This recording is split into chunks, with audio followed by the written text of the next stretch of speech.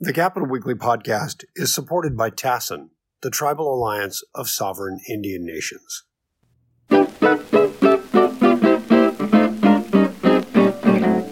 Greetings and welcome to the Capital Weekly podcast. I'm John Howard, and I'm joined, as usual, by my colleague, Tim Foster. Hi, John. And our special guest today is Bill McGavern of the Coalition for Clean Air and assorted other clean air groups and environmental groups, known them for years. And Bill, we wanted to ask you, first of all, tell you thank you for joining us. And we want to talk a little bit about Prop 30, which I kind of assumed was a no-brainer, when it was going to go, no problem at all, would get approved. But the governor came out against it, and I guess other things happened. Can you chat about that a little bit?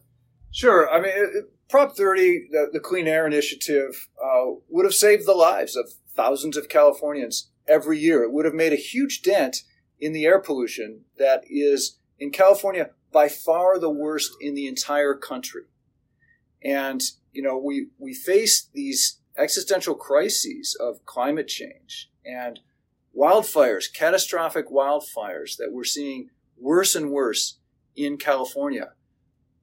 We've had so many times when we go outside and there's smoke in the air, and we have the continual exhaust from diesel engines that we know is bad for our health. So we really wanted to do something big to confront that. And one of the ways that we do that is by having large amounts of incentive funds so that we can switch out dirty old engines like those in, say, old diesel trucks and buses, and replace them with the great new zero-emission technology that really emits no pollution from the tailpipe. We've got some good regulations in California to make that happen, but it happens a lot quicker if you have that money. And so every year I and my colleagues work on the budget to try to get those incentive dollars flowing. And sometimes there's good years, like the last couple of years we had surpluses and we had unprecedented amounts of incentive dollars. That's great. But I've been here a long time. I know you have too. We know that budget cycles fluctuate. And, the state's fortunes go up and down when it comes to the Treasury. And so we've been in an up cycle. Now we seem to be heading into a down one again. So what we wanted to do was to have a steady, reliable source of funding for not only those clean vehicles, trucks, buses, cars, ships, trains, but also the infrastructure to allow them to operate on zero emissions and to bulk up our resources to fight wildfires, to both prevent them and control the ones that will inevitably break out.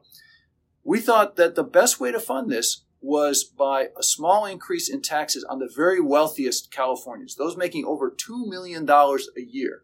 I mean, I literally don't know anybody in that category. It's only... Well, John and I, rich journalists. So now I do, yeah.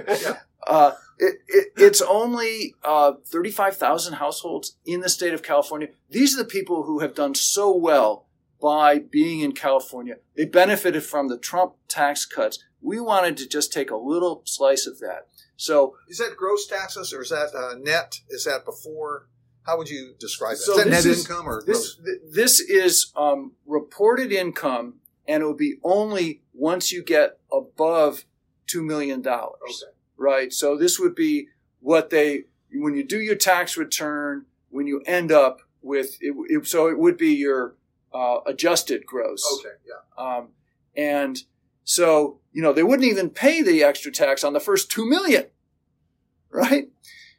But unfortunately, there are people that are so greedy that they actually funded a major opposition campaign, and almost all that funding came from those who make that kind of money and didn't want to pay that small increment of taxes. But what really cost us the initiative was the opposition of Governor Newsom, which was a complete shock to me. And the opposition campaign was able to basically make him the front person. And I think, everyone agrees. If you talk to the no side, if you talk to the pollsters and the independent pundits, they're all saying the difference here was Governor Newsom. And we started out with a healthy lead in the polls, and then that advertising kicked in. And it was, our polling showed it closed for a while, and then at the end really torpedoed. And as you know, John, you've seen so many initiatives. If you've got a major opposition campaign, all they need to do is create enough doubt in the voters' minds. And especially when you're talking about a tax, it's very difficult to pass a tax that has significant opposition. Now, California has increased income taxes on the very wealthy twice before in this century. Those did not have major opposition campaigns, which is one reason why we thought we might not this time. But, the last time it was done, Jerry Brown was the guy supporting it, right? That was also Prop 30 back in 2012, right? Which, led to the balancing of the budget. And so, I think the ultra wealthy didn't want to come out against Jerry Brown, but they were happy to be with Gavin Newsom, right? And did the polling show that when Newsom, after he made his announcement, he tied it to Lyft, called it a corporate carve out? Did the polling immediately show that people were they'd been persuaded by Newsom? It did show had an effect anyway. It absolutely did show that effect. And then late in the campaign, he actually put some of his campaign money into the No campaign. And, we had run pretty much out of resources at that point. So the extra infusion of funds on the No side, we saw another dip in the polling. And often the late deciders break towards the No side, and that's definitely what happened in this case. What is, particularly, I don't see what adjective I want to use here. Screwed? Yeah, I mean, what is particularly disappointing to me, trying to be diplomatic, is some of the billionaires who funded the No campaign claim that they really care about the climate. And so we find out, people... Just not this time. Yeah, we find out you find out what people really care about, right? Is it protecting the health of Californians for now and future generations, or is it protecting their own pocketbooks? But that's that's a conundrum that I think the environmental community faces, is that Californians have repeatedly said that climate change is a very important issue to them. They want it addressed, but then they have also repeatedly sort of turned things down at the ballot. I know that the minute gas prices go up, suddenly people don't care about climate change. They care about the fact that it's an extra 50 cents or $1 to fill up their car.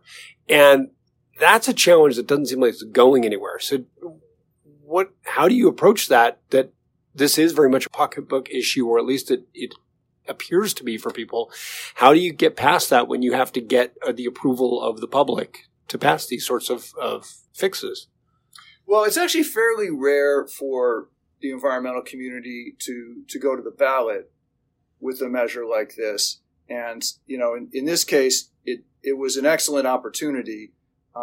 So we were part of it, very involved in the campaign. And, it really, when you look at something that could save the lives of thousands of Californians, it's tough to turn that down. But we weren't really affecting the pocketbooks of any Californians except for the, 0.1%. Unfortunately, they're the people who have the money to fund a No campaign. So, they know that actually taxing the rich is popular. They know that cleaning up the air, protecting us wildfires is popular. So they didn't really go after that directly. They just, created this false impression that this was going to benefit one company, which, was not true if you actually looked at the language in the measure. There was nothing in there to benefit one company or one industry, and no one could ever point to anything that would. They just said it anyway. And when you've got the money behind an advertising campaign to say it anyway, you can create that doubt and confusion that leads to a no vote. How about the cost to people? Let's suppose the executive order holds through the next administration, and we have this phase out of fossil fuel power. This is the executive order to phase out. Yes, to phase out cars and gas-powered cars by gas-powered 2035. So let me update you there, because an executive order doesn't have force of law, but as of August, that's now a regulation. So that's law. So it will hold, right? Well, the executive order can be rescinded. Exactly. An executive order can be rescinded, but the Air Resources Board adopted a regulation. Okay. Right. Now, it does need to get a waiver from the federal government, and the U.S. EPA has been really slow about that, but I think, that will happen. So for that to be rescinded would require an entire new regulatory process to make that happen. From the ARB? It would, exactly. The ARB, which has adopted this regulation, they're the only ones that could repeal it. Or, actually, the legislature could, or you could do a ballot measure. None of these, I think, are foreseeable at all. So we do have this, it's not just now an intention.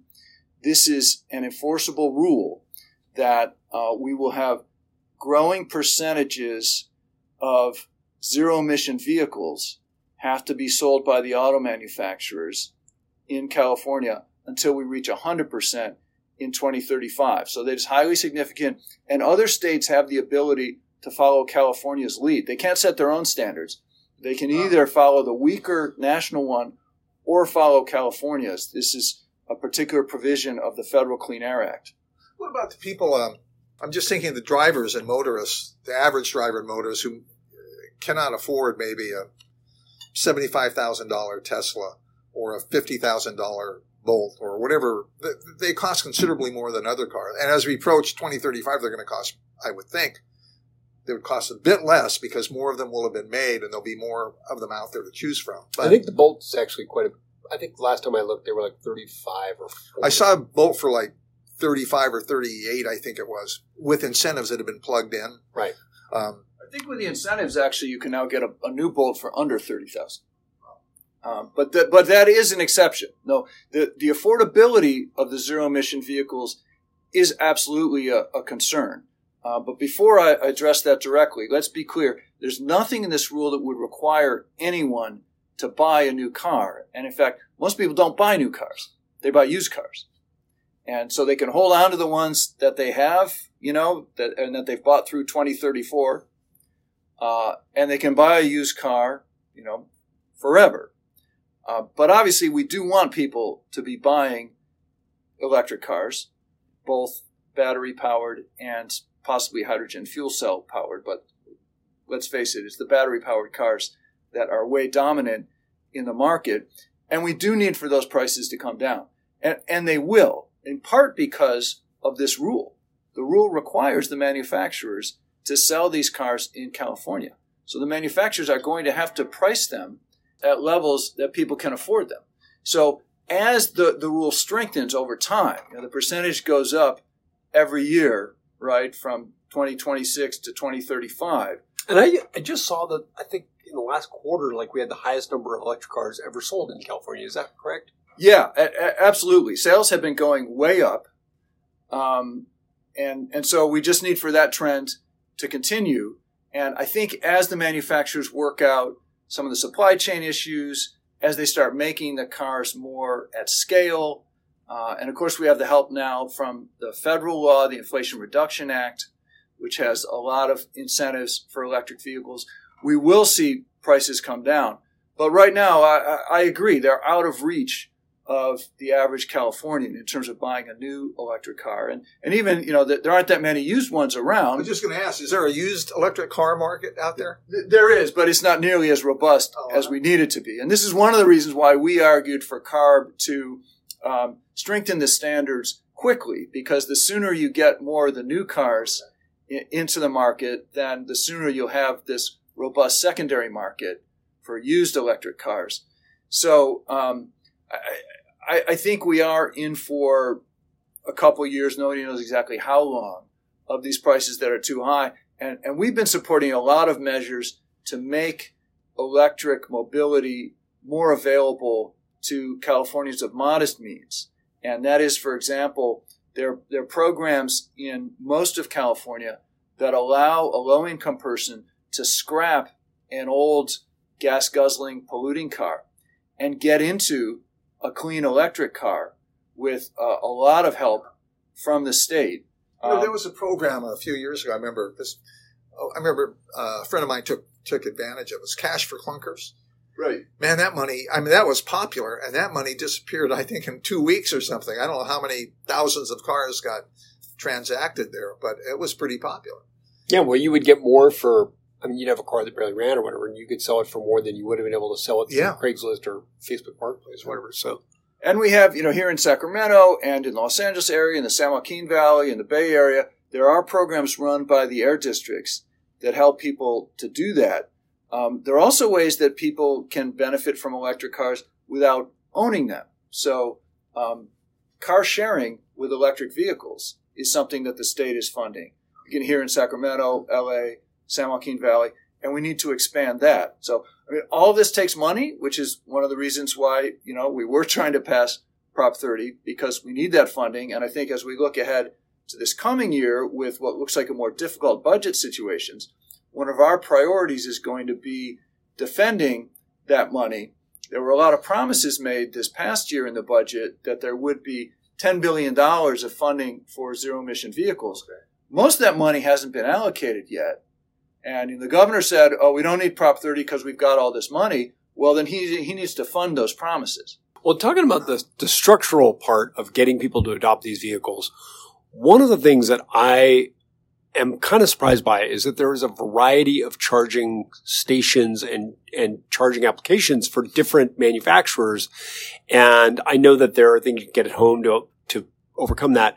But when you're traveling on 5 and you get down to the charging station and you have to have multiple kinds of chargers rather than just one kind of charger, are you aware of any regulation that's going to standardize that going forward? Because that seems like something we're going to have to deal with before this becomes...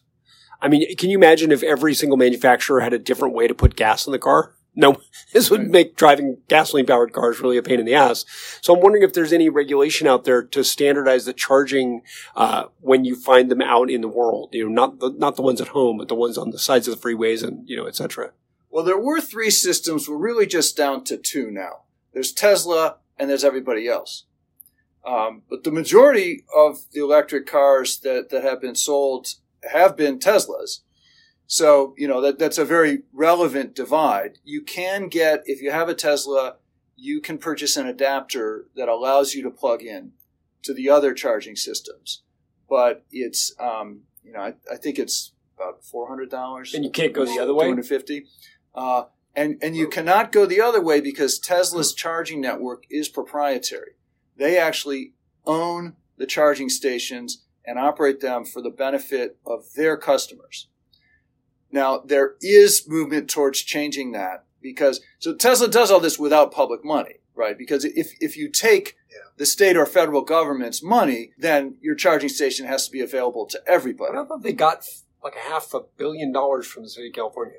So, but not for the charging infrastructure. But it was like seed money, I think, to start up. But you're right. No, actually, so that was credits as part of the zero emission standard. But I'm glad you made that point because there are people who think, and I think that Tesla tries to propagate this idea, that they succeeded based on brilliant entrepreneurship. And in fact, they had enormous help from both the state and federal governments, which is a good thing in that, the government's invested in this technology that's doing a lot of good for the world. And by the way, they're the biggest manufacturing employer in the state of California. So it's been good from they are, from a jobs perspective. But, they haven't always been as public-minded as they should. And so if they take public money for charging stations, which I think they would like to do, then they will have to be available to everybody. And that's something that, we'd all like to see. It's like the old fight over Betamax and VHS. You remember that? Oh, you get these cassettes and finally... And we chose the less good one. Actually not. It was Sony and everybody else, Popularity. But the idea of getting public money and requiring standardization of the charging, is that something the ARB gets involved in, or is this something separate from the ARB's regulation or what they're doing on their side? So typically the division is that the Air Resources Board regulates the vehicles and the Energy Commission is in charge of the infrastructure. Oh, okay. And in fact, the Energy Commission just this week approved a plan that I was involved as an advisor on to fund the zero-emission infrastructure, the charging stations for battery electric vehicles, hydrogen fueling for hydrogen-fueled vehicles. Is this related to the PUC decision? Was this? It's related. So what the PUC does is they regulate the investor-owned utilities. So they have approved for the investor-owned utilities investing in charging infrastructure. Separate but related to that, the Energy Commission has public money from the budget that they're investing in public charging and fueling. However, there is some overlap. So the ARB does actually have a regulation that they were tasked with the legislature to do that sets payment standards for charging stations. And, Tim, you made the really good point that, could you imagine if there were different types of gas fueling for gas cars? Well, without this regulation, you could have different payment systems required for all charging stations. So, like, you would need a different credit card for each company that owns different charging stations. So the ARB has a regulation that we supported that prevents that requires common forms of payments to be accepted by all the charging stations. So that's, for the convenience of the user.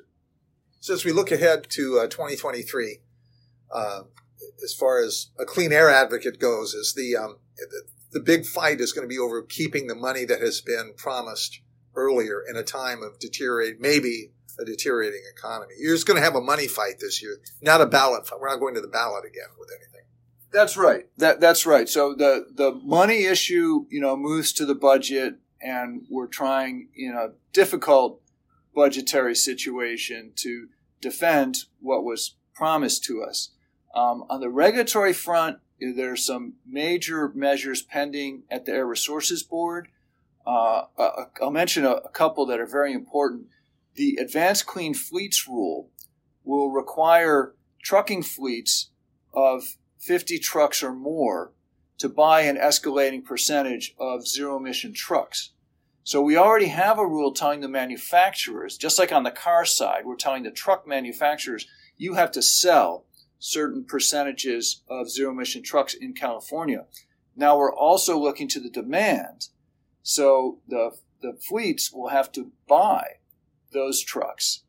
And so this is really important from a clean air perspective because, as I mentioned earlier, it's toxic diesel exhaust that is plaguing a lot of our communities. So a lot of people don't realize the biggest source of air pollution in California comes from the movement of goods, from the freight system. Really? Absolutely. And so whether they're being moved by truck, by train, the ships that bring them into our ports from overseas, the equipment that unloads them at the ports, those are almost all engines that are running on diesel.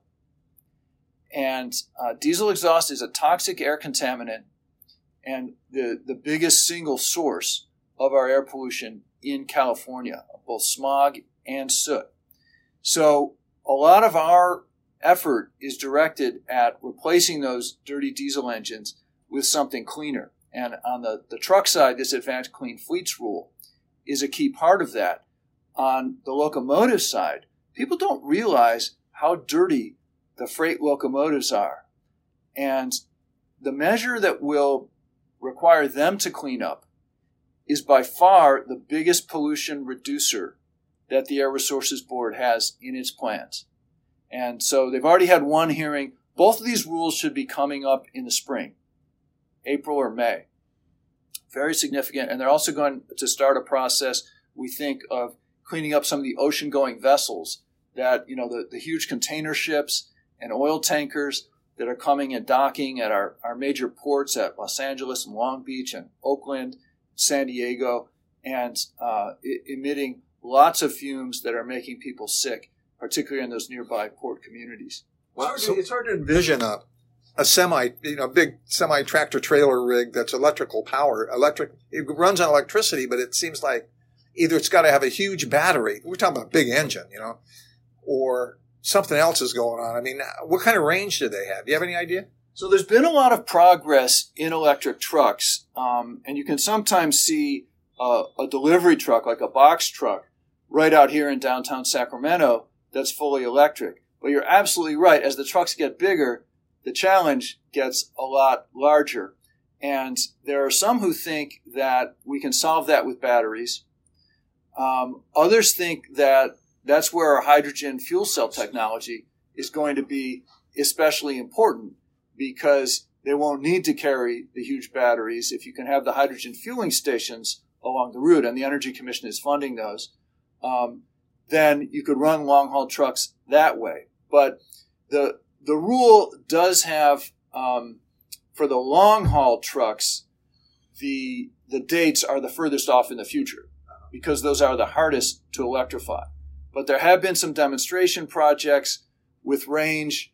I know they're up to, with Volvo, for example, a range of at least 150 miles. Oh, wow. So if you're talking about taking goods from a port to an inland warehouse, that will be sufficient. For the long-haul interstate trucking, you're still going to need more than that. Yeah, I was going to say, I was a truck driver at one point in my life. Really? And, you needed to go a lot further than 150 miles. Yeah. So, No, absolutely. And this is sort of far afield of what we're talking about now, but going forward. So do you have any comment about the news this week that they actually have successfully produced energy through cold fusion? This is, could be a real game changer going forward with clean air energy production. And no one is saying this is coming in the next 2 years, 5 years, whatever. But long term, this could be a really, really dramatic development. You have any comments on that? Well, it is a breakthrough development. The joke has been for a long time that nuclear fusion is a technology that will always be 50 years away. So when I started my career as an environmental advocate in Washington, D.C., and I was working on clean energy, and there was a so-called cold fusion breakthrough. And I went to a hearing held by the House Science Committee, and this is probably about 1989, 1990. And that room was packed, and people were so thrilled to hear about that cold fusion. Turned out to be essentially a hoax. It actually I remember that. Did not work, right? Now, so this recent breakthrough here in California has a lot more solidity to it than that. So we finally reached the point where they're able to generate a little bit more energy than they use. I think they actually generated 50% again more than they used, at least in the lasers. That's what I read. But it's still the time it will take to get that on a commercial scale is longer than we really have to solve this climate crisis. So, the work should continue on fusion. Absolutely. We want to get to that point sooner rather than later, but we can't see it as something that's going to solve all our energy problems and take the pressure off, because we need to keep accelerating the more proven technologies that we already have and deploy those, which is a big challenge. I mean, California needs to get a lot more renewable electricity in the ground, on the rooftops, and do it quickly. So you're saying we're not going to be seeing this in my lifetime, which I feel like I've been screwed. I was promised. You wanted a jetpack too, right? I didn't care about the jetpack. What I wanted is a cloned woolly mammoth. I was promised a cloned woolly mammoth. I have not seen it. I want my cold fusion. I'm 56 now. Maybe if I live to be 90, I'll see both. One last question, Bill. The Prop 30 went down, at least largely because of the governor's action. How's the relationship now between the Clean Air folks and the governor as we go into 2023? Is he going to be, do you think, can you estimate, is he going to be in your camp in terms of protecting the money you need? I mean, that's really the question that we're asking, and we don't know yet. We have put a letter in to the governor and the legislative leaders. We're eagerly awaiting the budget announcement in January. My hunch is that a lot won't be really known until the May revision, because, we've seen budget forecasts be wrong in the past. So the Legislative Analyst's Office is projecting a $25 billion shortfall. It could be more than that. My hope, $25 billion is a lot of money. My hope is that it'll be less than that. Yeah. I remember in early 2020, we were hearing the direst predictions, right? And we ended up with a huge surplus. Yeah. Don't know if that'll happen again. I'm not a budget forecaster, but my point is really that we won't know how much money is available probably until April, and then that will lead to the May revision. We need the governor to really fund the promises that he's put out there. Obviously, the state has a lot of priorities that need to be funded. There's no question about that. But we do have this existential crisis now. I like to call them the twin crises of climate change and air pollution. And the good thing is we have some solutions, right? We have zero emission transportation. We have renewable electricity. And we need to get there by strong rules and financial incentives. Bill McGavern, thank you so much. Tim Foster, thank you very much. Thanks, Tom. And now we're going to get into what we think is a great feature, Who Had the Worst Week in California Politics? The worst week. Worst week. Which you're welcome to join us for all the. I have no idea. Haven't even talked about we haven't it even thought about it. So. Kevin McCarthy? Oh, maybe. Hey, okay. He's a California, kind of a tenuous link there, but he's a Oh, California. no, he's a California. I mean, boy, he would be very quick. I mean, last week was really easy with Mr. Boxing Brawler Kevin De Leon. Yeah. He had a very easy worst week. You're welcome to join in the discussion or not. Most people don't want to. But yeah, I mean, Kevin McCarthy's a pretty good argument. I can't really think of anyone else off the top of my head. Although, he hasn't lost it yet. Agreed. I think the thing about Kevin McCarthy is he thought it was an easy go. Like the rest of us, we thought there'd be a red wave. Maybe the Reeps are going to pick up 25 or 30 seats. They did not. They picked up a handful. I think it's somewhere around, 221 to 213, something like that. It's in that area. It's pretty close. It's pretty close. Now, John has a conspiracy theory that they're going to work out and they're going to elect Willie Brown, the speaker. Yeah, actually, I was kind of joking about, but it actually was floated last week that the Democrats are approaching, going up to moderate Republicans, seeing if they join in the ball game. Some of them apparently were thinking about it. Yeah, I think they called that the Unity Caucus. Yeah. So, we had a podcast Tim and I did a few months ago with Bruce Young, who has since passed away. But he had some amazing figures about the Willie Brown's accession to the speakership. And we all knew that Willie Brown had more Republican votes but Democratic votes. He had 32 Republican votes and 9 Democratic votes in an 80-member House. And to get those votes, he promised them great things for 1 year. And after that, that was the end of that. What's crazy is that's almost twice as many Republican votes as there are Republicans in the Assembly now. But Kevin McCarthy, and I did think it was funny that they're circulating buttons saying only Kevin, and it's okay. And I was like, it's not so great when your supporters are like, hey, he's okay. Colbert actually did a great spoof of that on his show last night, where he had some other acronyms that added up to like lame. Really, it's funny. There's the Crosley Automobile Company, which went out of business in 1952. Their slogan was "a fine car," and it's like the joke was because they were very budget. They were sort of like the Volkswagen of their day. They were like, "It's fine. Just leave me alone. It's fine." It's kind of the speakership fight here. It's like he's fine. He's okay. Right. So, Colbert had another one that spelled out meh. It could be mega. So we really don't know what's going to happen. The likelihood, as a prediction, is that at some point, even the unhappy Republicans right now, I think Biggs is one and Matt Gaetz, and sort of the usual suspects, even at some point in the future, they'll want a Republican rather than someone else, a Democrat, say, as their speaker, or even a moderate. Well, okay, now we beat up Kevin McCarthy, even got a little bit on De Leon. Tim, I think we've done our job today. What do you think? Yeah, I guess so. Or Bill McGavern, thank you. Yeah, Bill, my thank pleasure. You so much. No, great talking with you. The Capital Weekly podcast is produced by Tim Foster for Open California. If you enjoyed today's episode, we hope you'll go onto iTunes or wherever you get your podcasts and leave us a positive review. Thanks a lot, and we'll see you next week.